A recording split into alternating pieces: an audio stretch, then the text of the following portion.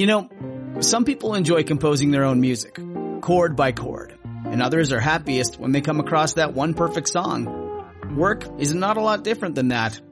Whether you prefer building your own workflow or using a pre-made template, with Monday.com, you and the team can work in a way that's comfortable for everyone.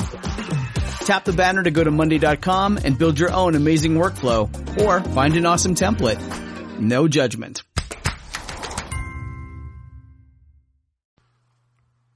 Hey everyone, Ray here.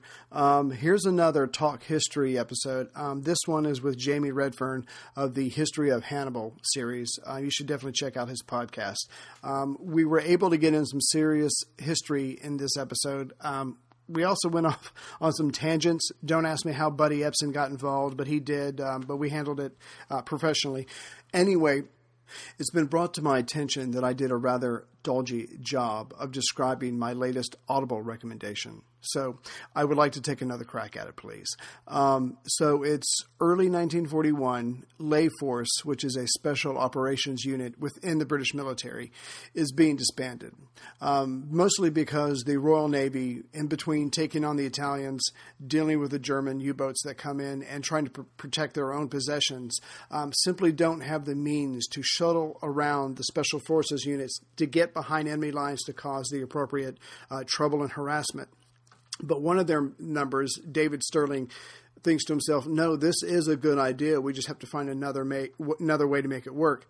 So he goes to Middle East Command, and even that is a story in itself on how he's able to secure permission. But I'll leave that to you in the book. You'll really enjoy it. So he gets it going. The men train. He selects his men. They start training, and they're about to have their first operation. And because of the weather, mostly, and some other factors, it's a complete disaster. He loses more than half of his men on the first operation. They're either killed or captured, and he knows that the plug on this can be pulled at any second, especially with those kinds of results. So he, without directly asking permission, attaches himself to a unit that will give him some supplies, and they start up again, obviously with a much smaller group. They've learned a lot. They're very careful, and they have some amazing results. And of course, then it's safe to go back to Middle East Command and ask for some more men. But it's an amazing story. They do a lot of damage to the Germans and the Italians, and just their bravado, whatever you want to call it. They were truly courageous men. I could never see myself doing anything like that. But going through the story, you will learn a lot about the British military. You learn a lot about the German military, the situation in the desert. It will cover a lot of details that I will probably miss in the next whatever episodes. You'll also learn about special forces, the explosions that they were able to create and come up with, and just different ways to sabotage. But the most interesting thing I learned was just literally life in the desert, how it didn't take a lot of mistakes for you to die. I mean, it was just so hot, and you needed water and supplies all the time. But it's even worse than what you think it would possibly be, trying to live there or work there or both. So you should definitely check it out. Go to my website, worldwar2podcast.net. Click on the Audible link and check it out, or get something else. But I guarantee you, if you get this book, you will be amazed at the trouble he and his men, David Sterling, were able to give Rommel, and they deserve a lot of credit. So I hope this description did a lot better job than the first one. It's very painful to be called dodgy by one of your British listeners. So I hope I have made amends. And now here's my talk history with Jamie Redfern. Greetings, everyone, from a beautiful day in Central Virginia. Here's another Talk History. This time we have Jamie Redfern from the History of Hannibal with us today, and he's going to spend some time with us. Hello, Jamie. Hello, Ray. So, I speak to you here from rainy Britain when it's dark and miserable. Oh, I'm terribly sorry. So I know it's late there, and I know you're a busy man, so I really appreciate you spending time with us today. Oh, it's my pleasure to be on the show. Thank you. So I always wanted to say that. Okay. My pleasure. Well, you got your chance. So why don't you take a moment and tell us a little bit about yourself and your podcast? Well, as Ray said, I create the podcast A History of Hannibal, which is obviously a biography of Hannibal. We're covering detail of his life and the Punic Wars. We're currently up to the Siege of Saguntum. I wrote the script for episode 18 today, and it's a lot of fun to listen to, I presume. So yeah, that's me. Okay. And where are you from exactly? I am from the Manchester in the United Kingdom, Northern England, for those of you who know nothing about the geography of England. Do you find an excuse to weave your favorite soccer team into your episodes, or is that just a David Crowther thing? Oh, I always do. What was it? I think I've done it twice recently. Once I was talking about how miserable it is to be thinking you're going to win and then lose. Right. Which, I compared that to being stabbed in the back, so I mentioned a recent loss to my beloved Manchester City from Real Madrid. And I also threw in, I don't even know why I did it, I can't remember, something about famous commentary lines. Right. And I ended up, because there's the famous, at least for people in England, the 1966 World Cup final, they think it's all over, it is now. Which I compared to how Manchester City won the title last year with the infamous Aguero line. As we won the title in the last seconds of the season. Oh, yes. Very exciting.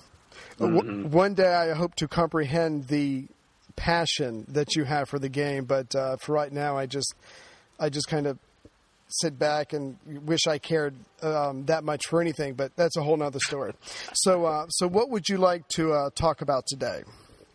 Well, Ray, I would like to talk with you and let your listeners listen with us talking about World War II. That's a good idea. That's a good idea. I think they'll like that. Yeah, I don't know anything else, so let's go with that. Okay. Since you've been talking about the war in the desert quite recently, why don't we start with that? Okay. Something you said in episode 61, which I thought was quite interesting, about Franco being involved in North Africa and him wanting to take some of Algeria, but Hitler not wanting that. Why did Hitler not want Franco to be involved in North Africa? Right, yeah. Hitler was playing a very delicate balancing game. He wanted to give Franco something to get him in the war, the way he kind of wooed Mussolini into it, but at the same time, he needed France to pretty much accept his already harsh terms for his armistice, and if he'd pushed it any further, they might have fought on. They would have lost, but it would have taken time and troops and stuff like that. And he just didn't have the time to deal with that because he had to go work on Britain. And he was also trying to convince Britain at the same time by supposedly taking it easy on France that he really didn't want war. This could be the end of it. Just let's go to the table and talk. So he thought he was going to be able to impress France and Britain at the same time. And as we know now, it only worked on one, but it didn't work on the other. So he had to tread very lightly until he knew what Britain was going to do. Ah, right. That is very interesting. So he was focusing on the general picture rather than how best to win North Africa. Right. He's looking at the big map. Until he gets obsessed with Russia, he keeps his eye on the bigger map of Europe, and he's just got to be very careful until he knows exactly what he's dealing with. Do you think that looking at the Big Mac, he's a big McDonald's fan, Hitler was.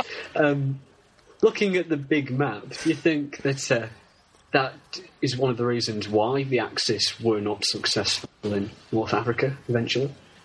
Well, there are so many reasons. One, when you have a partnership with someone and you don't communicate very effectively and you don't really trust each other, and one side is a lot weaker, less martial than the other, and they're to be honest with you, for the Italians, their spirit just was not in it. That kind of thing. And in episode 62, that's going to come out in a couple of days, I give more specific, detailed explanations when I say Italy was weak militarily, but they just didn't talk to each other. The left hand didn't know what the right hand was doing.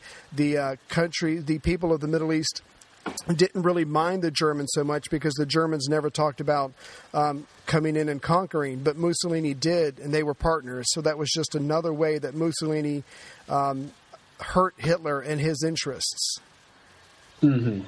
So the imperialism of Italy kind of turned people away from Germany. Exactly. They're like, we don't mind Germany. If Germany beats up on Britain, maybe we can all have our independence and our resources back and stuff like that. But if Germany is going to be hand in hand with Mussolini, and Mussolini has made it clear exactly what he wants an African and Middle Eastern empire, then they weren't going to be on board. And they could have, the people of the Arabs in the Middle East could have really have helped the Axis by making the life of the British troops there and all their positions there. They could have made it a lot more complicated, but they didn't, because they didn't trust the Italians and they didn't trust the Germans who were supporting them.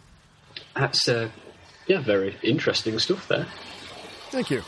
Mm-hmm. Because I know that in a few cases which I've looked at in some detail around that period about how Britain's imperialism had turned countries away. Like, you go back to World War One, right? About British interests in the area, like in Egypt, had kind of persuaded Turkey to drift more towards the Axis, the Central Powers, right, as they were back in the day.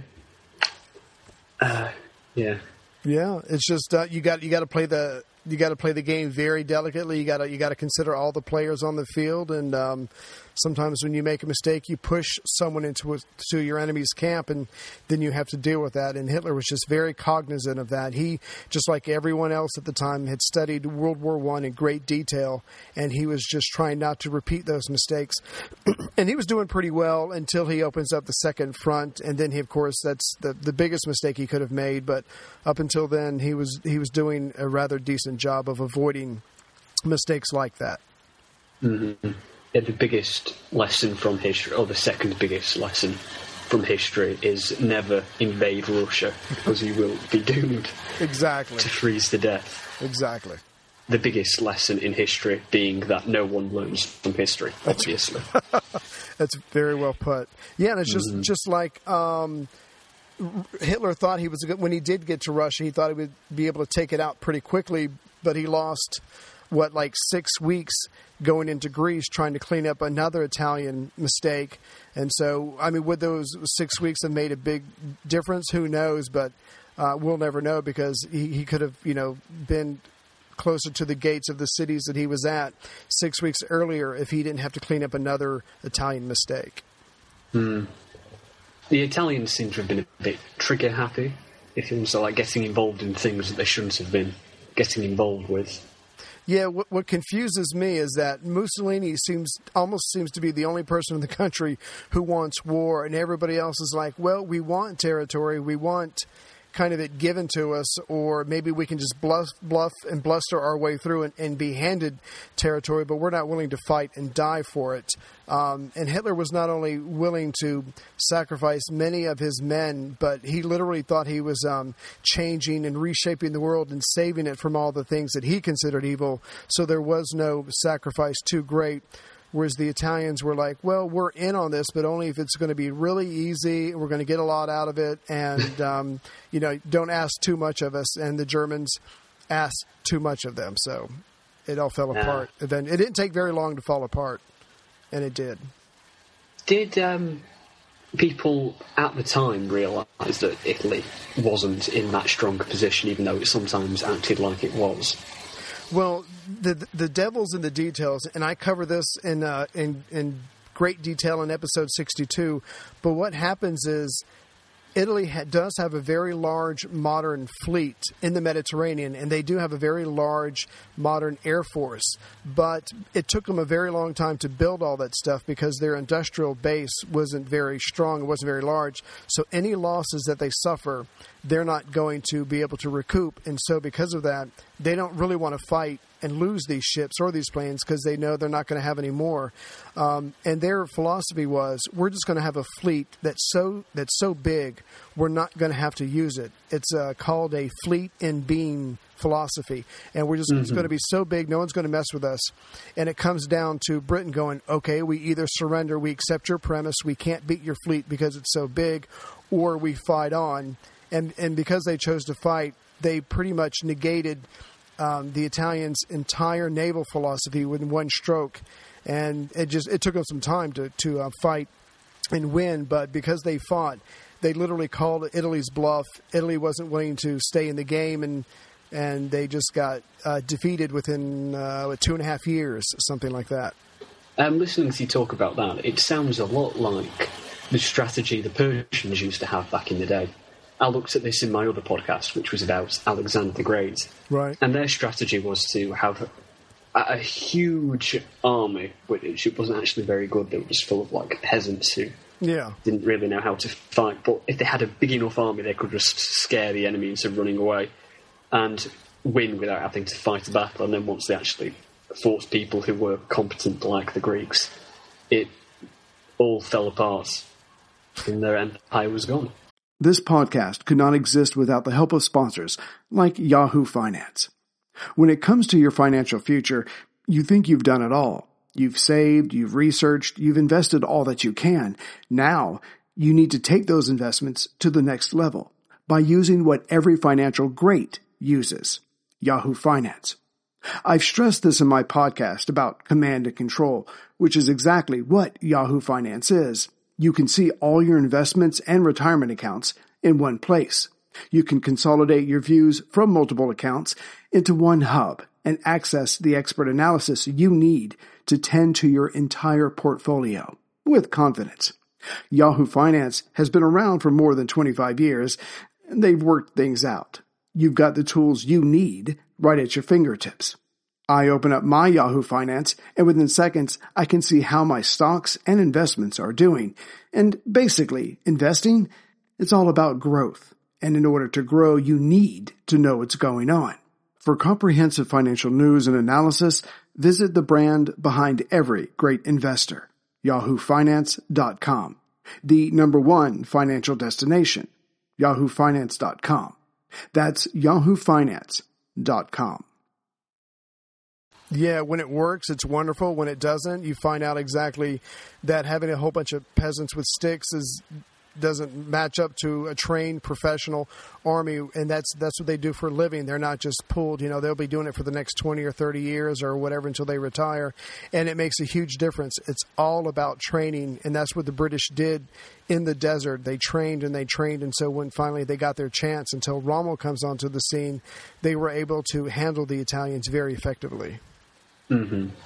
Though I just would like to say to all of my Italian listeners that I am not comparing you to peasants with sticks. No, absolutely not. Absolutely no. I was in Rome for 11 days for my honeymoon, and even if it hadn't been my honeymoon, the city's beautiful, the people were wonderful, and I mean, if you have to live someplace, Rome is definitely the place to be. And it's okay. Maybe it's okay not to be the fiercest, meanest warriors on the planet, and but of course, no disrespect to any Italians listening at all. Who cares about how good your military is when you have panem et circuses? Exactly. So let me ask you. And nice weather. Exactly. It was beautiful there. So let me ask you a question, and you can choose either side, the Axis or the Allies. But what do you think, or how do you think Hannibal would have done if he had been on one side or the other in 1940? Oh, that's a very interesting question there, Ray. Thank you. Yes, it was very clever of you for coming up with that, considering I do Hannibal. It's a podcast. I'm very impressed. Thank you. I would say fairly well. I would place him as one of the greatest generals ever, if not the greatest. I mean, some of his tactical decisions, like the envelopment of the Romans at Cannae, it was still being used, that basic tactic, in the Gulf War in the 90s. Wow. So I'm sure it'd have had great success. Yeah.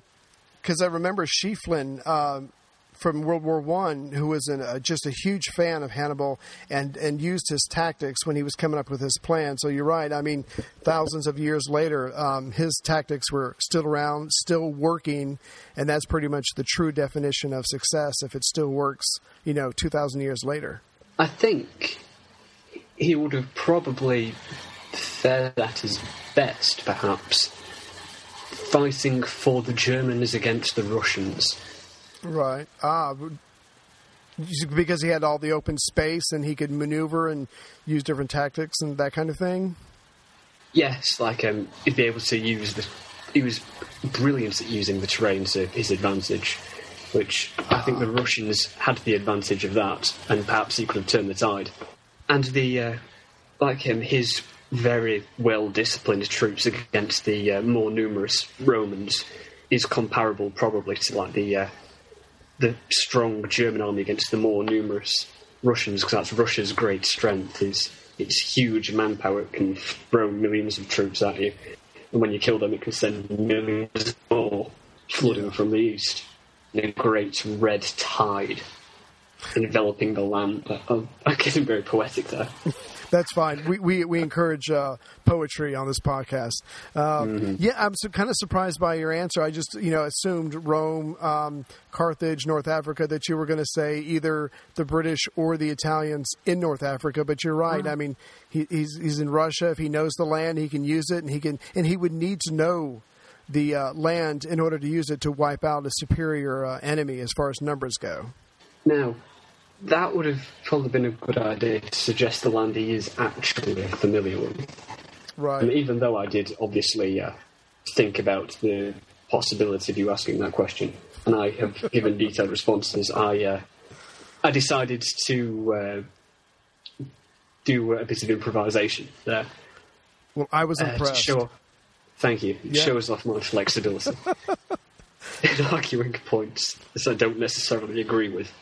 Good for even you. though I do agree with it. You got to stay on your toes, and that's pretty good considering it's past 10 o'clock at night where you're at. Very well done. Thank you for that. Sure.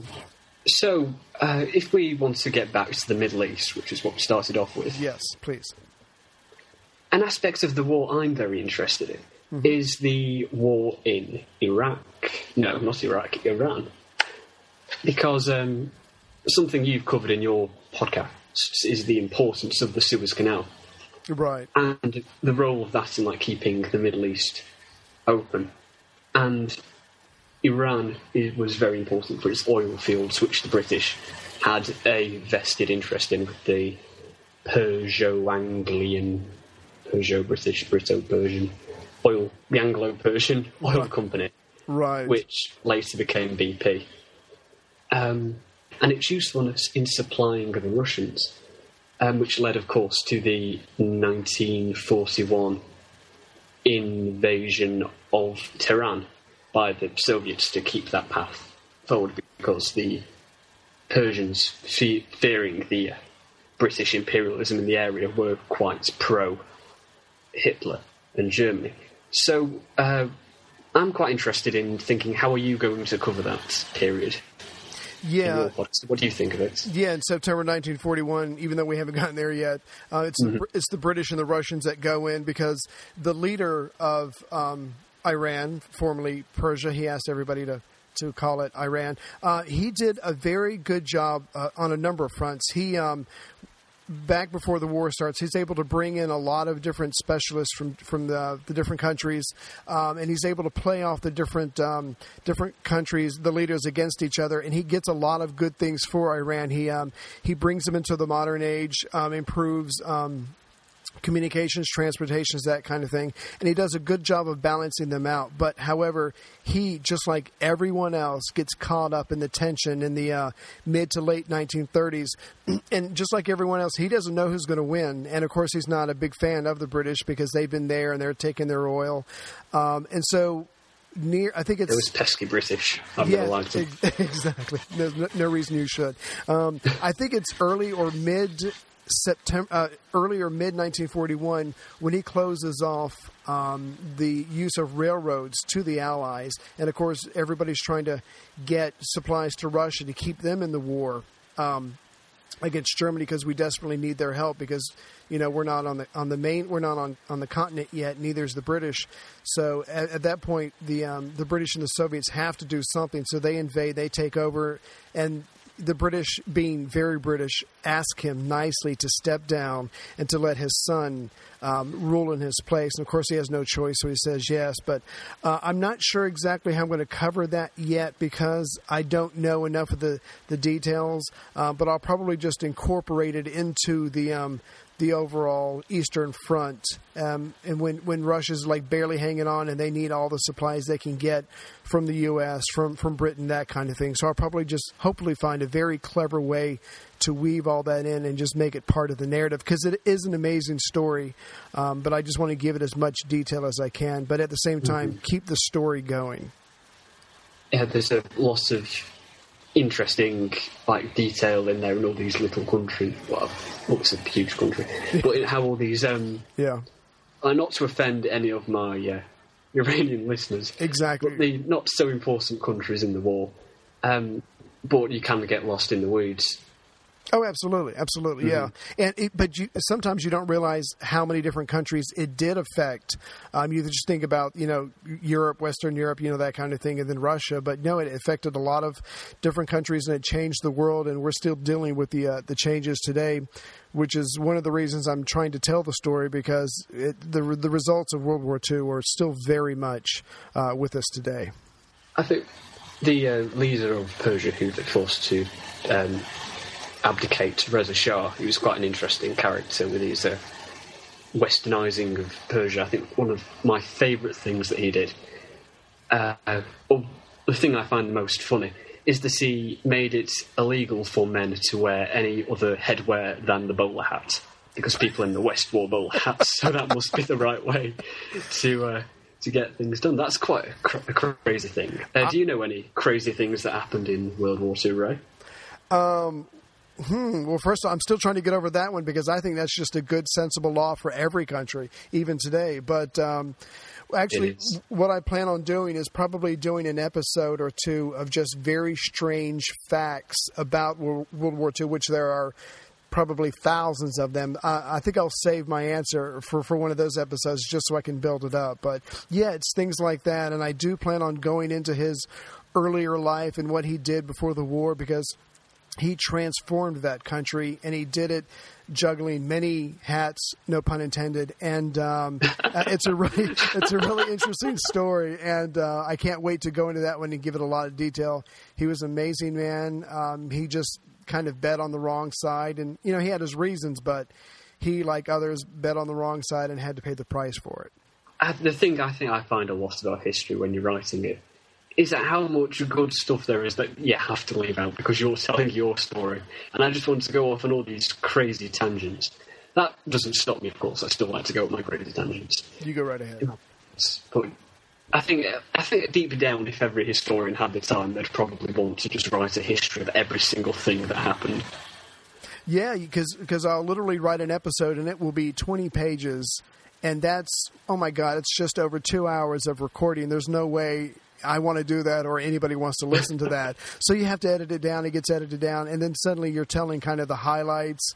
And you just have to, and I'm sure you've run into this, you just have to decide what stays in and what doesn't make it in. And you feel really bad. You're glad that you've gained that knowledge, but you're not sharing it and you feel kind of bad. But, you got to keep the story going. The show must go on. Oh, yeah. I mean, even if it's something as simple as, because I don't want to get too bogged down in the weeds, of just saying, oh, so this consul did that, and I want to get into their name, who they were, but you just have to keep on going. We should just get stuck down in everything. But I feel very guilty towards those people. Right. Strangely, I feel really bad about that person who lived 2,500 years ago because I didn't mention their name in my podcast. I'm sorry to you and your family line that I didn't give you an extra 15 seconds in my podcast. I feel really bad right now. That's the way it is, I'm afraid. Mm-hmm. You were slightly less important than this almost anonymous person, so they're going to get a name. You almost made it. I wrote you down, but you didn't make it into the recording, so I'm terribly sorry. You are the person I cast as the Tin Man but had to leave because they got because they were allergic to the paints they used in the costume. Exactly. Someone's got to go, and you're it. I wonder if anyone will get that reference to the Wizard of Oz film about this guy who had to leave because he was allergic to the makeup. It was the actor from Beverly Hillbillies. Yes, it was. Yeah, I can't remember his name. Me neither. Oh my God! But it's right there. But yeah, he had a reaction and he lost out. Oh, now you're going to Google it, aren't you? I am. I'm stuck with Beverly Hills. Beverly Hill Koala Chihuahua. There you go. I'm looking right at him. He just had that home charm, intelligence, and way of life. Buddy Ebsen. There we go, Buddy Ebsen. Ebsen. Good man. Good man. Okay, that will be on the trivia part of the quiz part of this show. Well, you see, listeners, you didn't expect this, but you're all going to be quizzed about what we've been talking about. The winner gets a week's vacation at the Maison Harris. Okay, hey, that's fine. Yeah, you come here and relax. That'll be fine. So some of the things we talked about obviously will be covered in future podcasts, but I promise I'll still go into it and give you all the detail. In some ways, I will act like this episode never happened. Nothing personal, Jamie, but I'll still give everybody all the details. And I will be one of the forgotten names in history. I just don't make the list. That's right. You might end up like Buddy Ebsen and get cut, but we'll see how it goes. I've often been called the Buddy Ebsen of podcasting. Exactly. It's my name. I can't think of anything any higher award than that. The Buddy Ebsen of podcasting. I like that. Mm-hmm. So how much? And don't take this the wrong way because it sounds bad now that I'm saying it out loud. But so how much longer do you think Hannibal will be around? And do you have plans for any other podcasts, or you're just enjoying yourself back in his world? I am always wanting things towards the future, and I do have plans on what to do. I've got no idea how long Hannibal is going to last. Okay. Because I think by this stage I'm at episode 18, and I had plans to be at this point by about episode 5. So I'm going way, way over on everything because I do love to get caught up in the weeds. That's a good sign. I'm sure your listeners are very happy with that. I think it's probably going to be another 50 episodes or so. So I'll probably be doing this for another year or so until I finish up with Hannibal. And then I'm going to try something a bit different, I think is the plan. This is a world exclusive, by the way. Exactly. Don't tell anybody. So, but you also have like a normal life, right? You're in school or you have a job or something? Yeah. Yes, I'm currently a university student doing a degree in ancient history, as well as being a Latin teacher. Nice. Which is fun. Latin was the best language. Is it bad that I see French and Italian and Spanish as mutations of my own perfect language, Latin? And I get really annoyed at the ways they changed it. Because I know it was better back in the Roman days. Well, as long as you don't correct everyone's speech, I think you'll be fine. How's that? Mm-hmm. Okay. So here's what we'll do. When I finally cover the Eastern Front, and we've covered the Germans and the Russians going at each other intensely, I'll call you back. We'll drop Hannibal in there somehow, and we'll see how he would have done it. How's that sound? That sounds like a plan, Ray. Good. Okay. Well, thank you very much for spending some time with us. You should go to bed now. Oh, yeah. Oh, no, I have Match of the Day to watch. I need to watch My Beloved City and then sleep. I understand. You have your priorities set appropriately. Good for you. Mm-hmm. So thank you, and I look forward to episode 18 of History of Hannibal when it comes out. Mm-hmm. And I look forward to this episode, obviously, and episode 62. Exactly. Thank you. Mm-hmm. So, again, thank you very much, and to everyone, as always, please take care. Goodbye.